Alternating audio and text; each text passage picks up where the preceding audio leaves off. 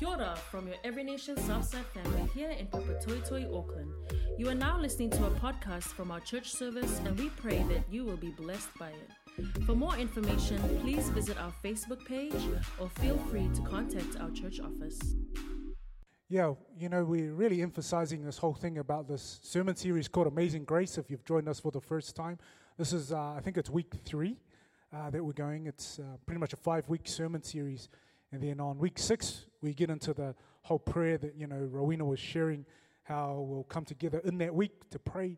So I'm really looking forward to it. And, we try to push this purposely. I mean, usually even in the beginning of the year, it's not like for me to be preaching pretty much straight all the way through for this sermon series.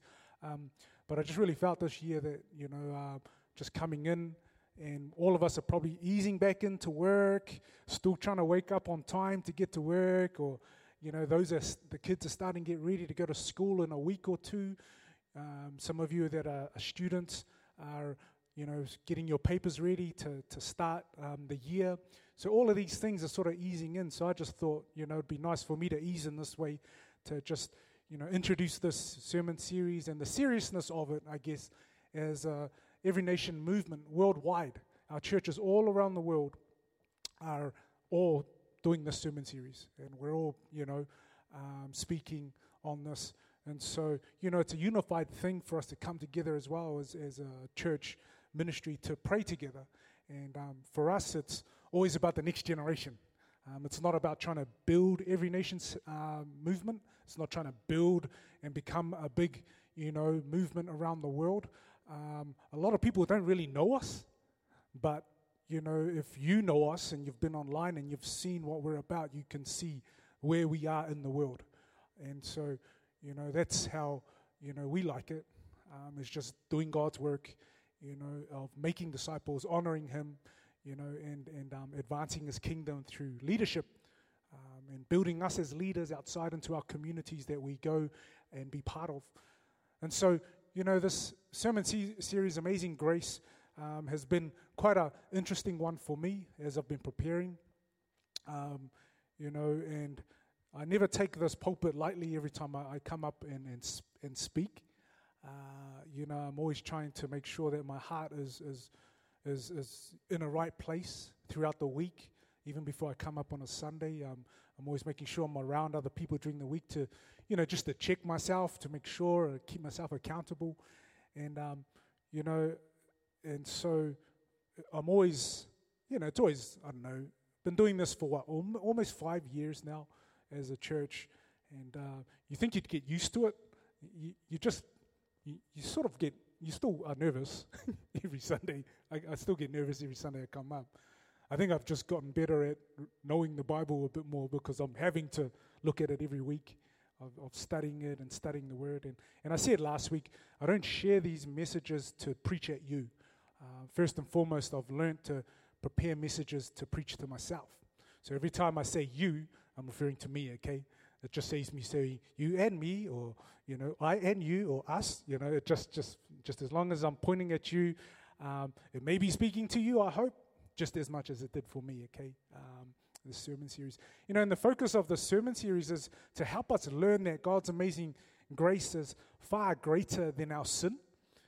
And as we come into 2020, I pray that this series will take you to a new level of trust, and to respond in a Christ-like way to the grace offered by Jesus for your life. And I'm not too sure. This sermon might be actually a short one for me.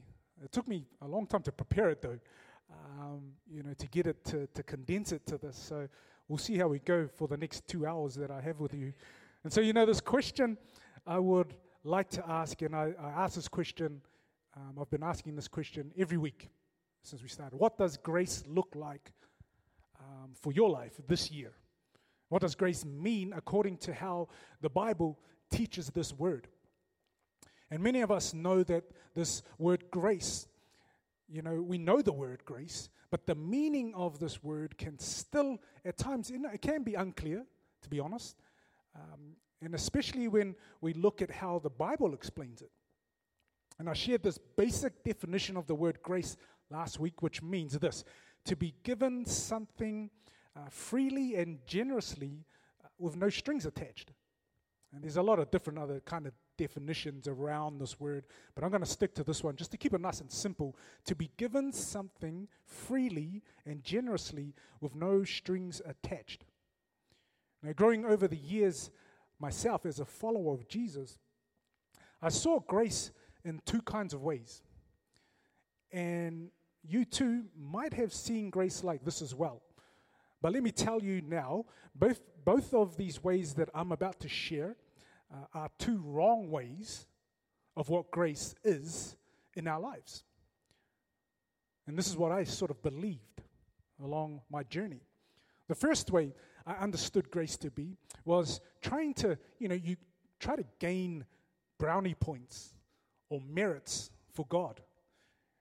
I did a good deed for someone one day, and it would come, if I do a good deed, for someone, one day it would come back to me and I would receive some type of reward from God in the near future. And this was what grace meant to me. In order to be in the right with Jesus, I have to do good deeds to gain merits to qualify for a place in heaven. And so many people think of grace this way.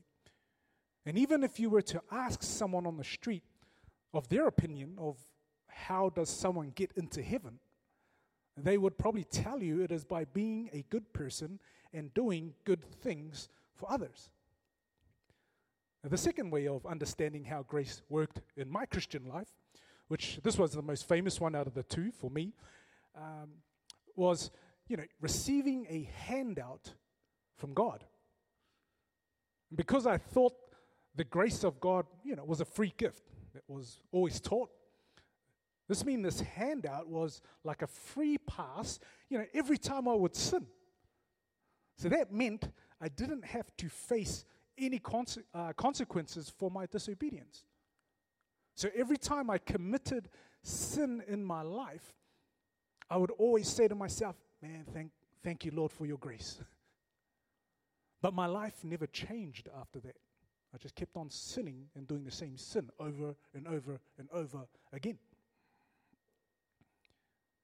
So grace in my eyes then meant permission for a sloppy and a loose kind of Christian living. That's what it meant for me. This morning we will look at what the Bible teaches about having sanctifying grace and the correct view of how you and I should treat this idea of grace in our lives. Because grace is not about receiving brownie points, or it is not about living a free and sinful life, thinking it's okay because God's grace is a handout to receive a free pass every time I sin. God has given us His sanctifying grace to transform us. To transform us as we live life here together in community and as community. And I would like to turn your attention to the book of Titus. Now, the book of Titus is a letter. We looked at this book last week as well. It's a letter written by a well-known follower of Jesus named Paul. And Paul, in his young adult life, was a devout Pharisee. A Pharisee is one who followed the laws of Moses and the cultural and religious traditions of Israel.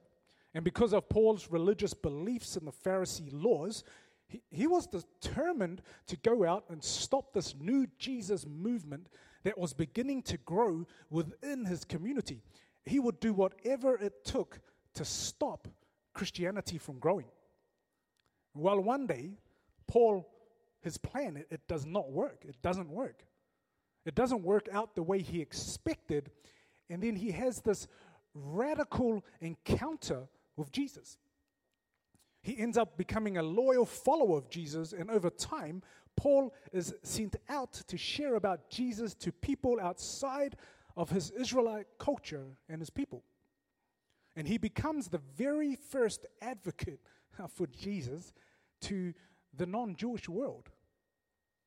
And so on Paul's travels, he meets a young Greek man, and his name is called Titus, who becomes a follower of Jesus and a trustworthy companion of Paul. And it is this letter titled Titus that we learn about Paul, and how he assigns Titus to go out to one of the Greek islands called the island of Crete. Now, Crete was known to be a notorious place, notorious for corruption, all types of violence, greed, immorality, and the cities on this island were known to be unsafe to live in.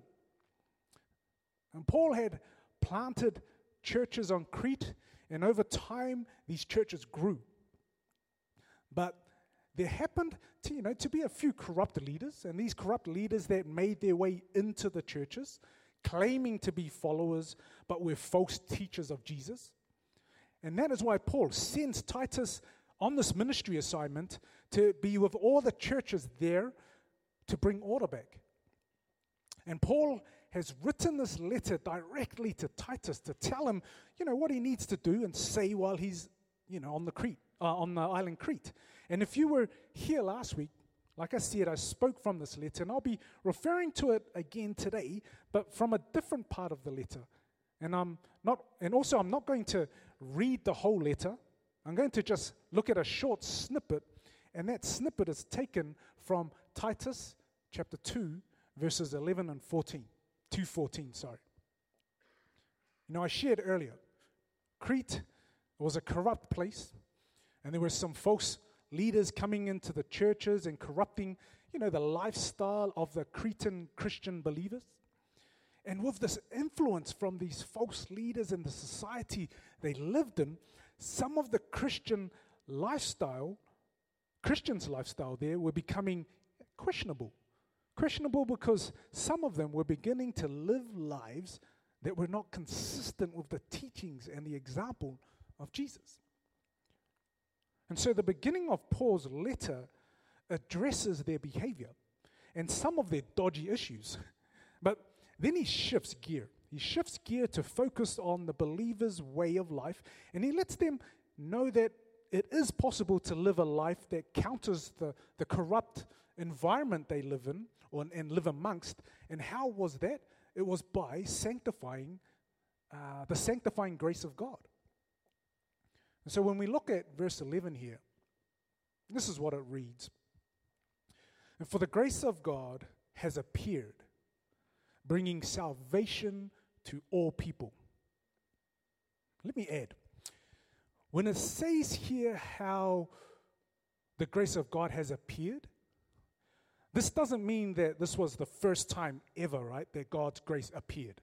It doesn't mean, bam, we can finally experience God's grace. It doesn't mean it appeared in that way. God's grace was here, way before creation. What it means is God's grace has finally appeared in a physical form of a person who is our Savior, and that's Jesus. Now, the second part of this letter, this part, Paul writes how salvation is being saved from sin, according to our idea of salvation in the Bible and as Christians. Being saved from sin is available to anyone and everyone through this grace that has appeared in a physical form, which we just learned is Jesus. So this line explains how all people can be saved by the grace of God. And what is this grace again? It is something given freely and generously with no strings attached. You have to understand, though, this does not mean that all people are or will be saved. Trying to gain brownie points or expecting to get away with a free pass to your sin will not work, I'm afraid. Salvation doesn't come that way. Sad to say, if we were to look at many churches out there, not you guys are perfect, and Christian friends, your friends, not you, because once again, you're perfect, holy, righteous. And if we were to look at many churches and Christian friends and examine their lives, right, you would probably find that majority of them live like this. They could be believers who strive to live for God, but in actual fact, many of them are just worldly Christians. And they live how I used to live as a Christian. Trying to gain brownie points for God or looking for the free pass from Him just so I could get away with my sins and carry on living like that. This is what was happening in the churches of Crete. There were people who professed they knew God, but their actions were totally the opposite. Yet Paul's letter continues on telling the church, not only can God's grace save their lives and change it, it would also enable them to live life then and there in victory. That's a sanctified life. Now, verse 12. Grace teaches us to say no to ungodliness and worldly lusts and desires, and to live self-controlled, upright, and godly lives in this present age. The reason why Christians find it difficult to live a sanctified life for Jesus is because you and I are trying to live a sanctified life in a world of ungodliness and worldly desires. Our world is saturated with sinful attitudes, ungodly values and practices. So of course, it is going to be hard for us to live a consistent Christian life. But I need to say this. When you understand that true grace and what true grace is for your life, remember, it's not brownie points to get closer to God, or it's not a free pass type of grace. The grace of God, if you can grasp the realness of it for your life, for your personal life right now, you can't be a person who has received it and expect your life to stay the same. Grace, it teaches us to say no.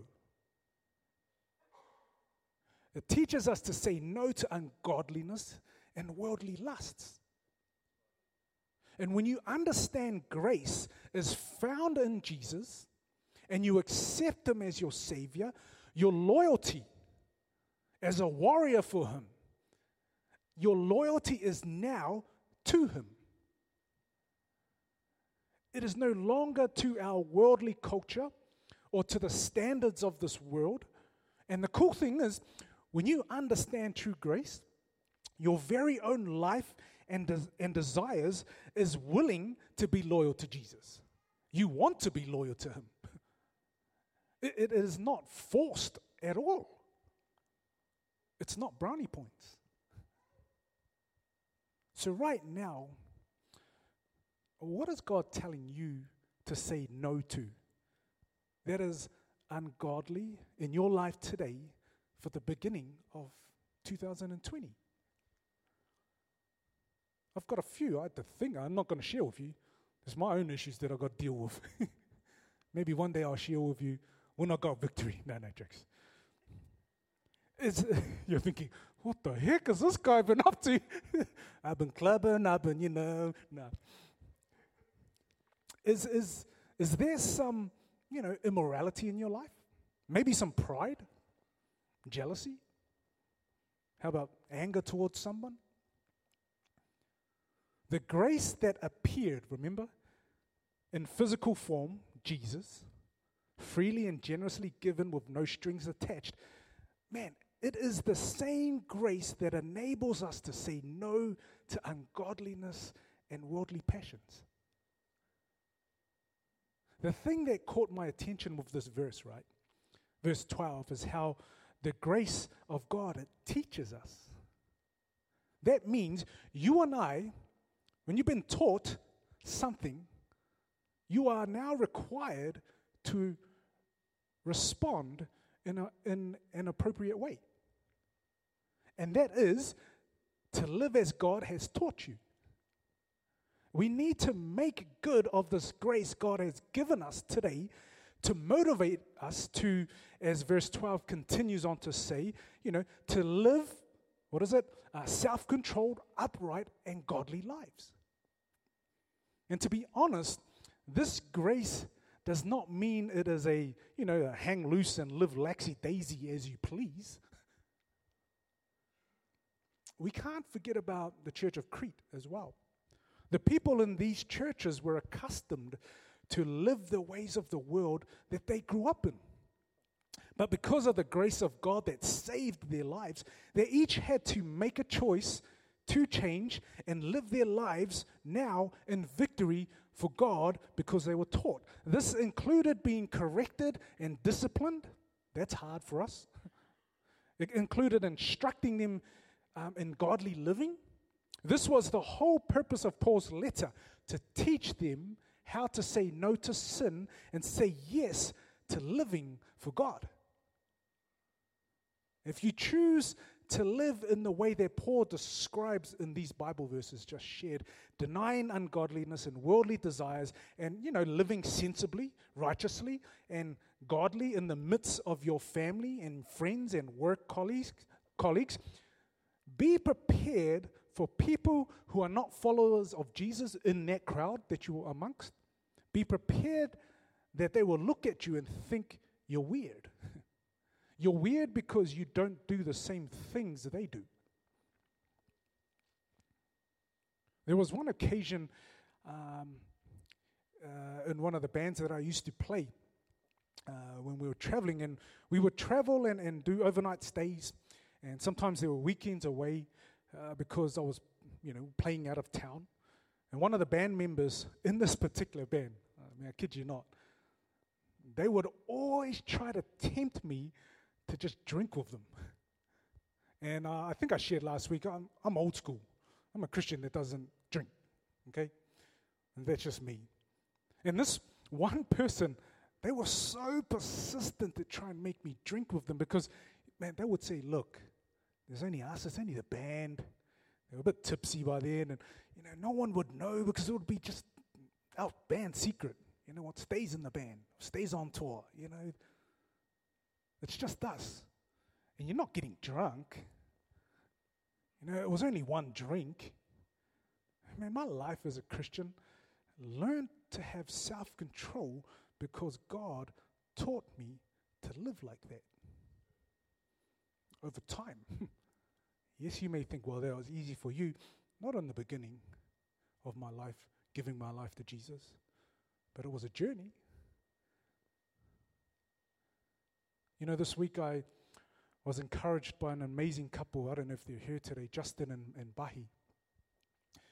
And the things God has been taking them through these last few months, and, their newborn son, renovations of their beautiful house, and their business they own and that they run. And when I left their house, when I was hanging out with them a few days ago, I was driving back home, and I reflected back to their wedding. I think it was 2014. And back then, this newly married couple, those many years ago, and now, here I was, I'm sitting with them, and I'm seeing what God has done in their lives. And every time, we caught up over the years, and even on that day, all I constantly would hear from Justin's mouth, right, is how he takes everything to God, even when situations may not align with what his world around him looks like. Man, there's just something, he's so humbled, he would say, where God has taken him today with him and his family. And every time I would sit in the past, and when I sat with them this week, over the years, I can't not be anything else but inspired by the way they live and how they have made choices for their life and their lives since being married. None of it, let me tell you, none of it has been easy for them. But they have been willing to be taught to live in God's grace. When they've been taught, then there's something that they have to do now. They have to live it out. Will you be willing to go down that road when it comes your way? When it's time to represent Jesus for 2020? I don't know what that looks like for you, but God's grace will and it can motivate you to live differently than the world. Differently to family, differently to friends, differently to work colleagues, because of his grace. Let me read these verses again so I can add the final part of the letter and that I want to share about as I close. I'll bring it all up here. I said these first two. For the grace of God has appeared, bringing salvation to all people. Grace, it teaches us to say no to ungodliness and worldly lusts and to live self-controlled and uprightly and godly lives while we wait for the blessed hope, which is the appearance of the glory of Jesus, the one who redeemed us from all wickedness and purified for himself a people that are his own, zealous to do what is good. You know, another thing God's grace teaches is it teaches us to wait for the blessed hope, which is the appearance of the glory of Jesus. I shared about, earlier, verse 11, how Jesus appeared. He appeared in human form to bring salvation to all people. Now, when we read this part, the other word, the word appearance, in verse 12 of this letter, this is actually Jesus coming to earth again to appear a second time. But this time, he's going to appear in all his glory, bringing salvation to his people. And sad to say, he'll be also coming in all his glory to bring judgment to those who don't believe in him. In the Bible, it's clear that there are two separate final destinations for all people.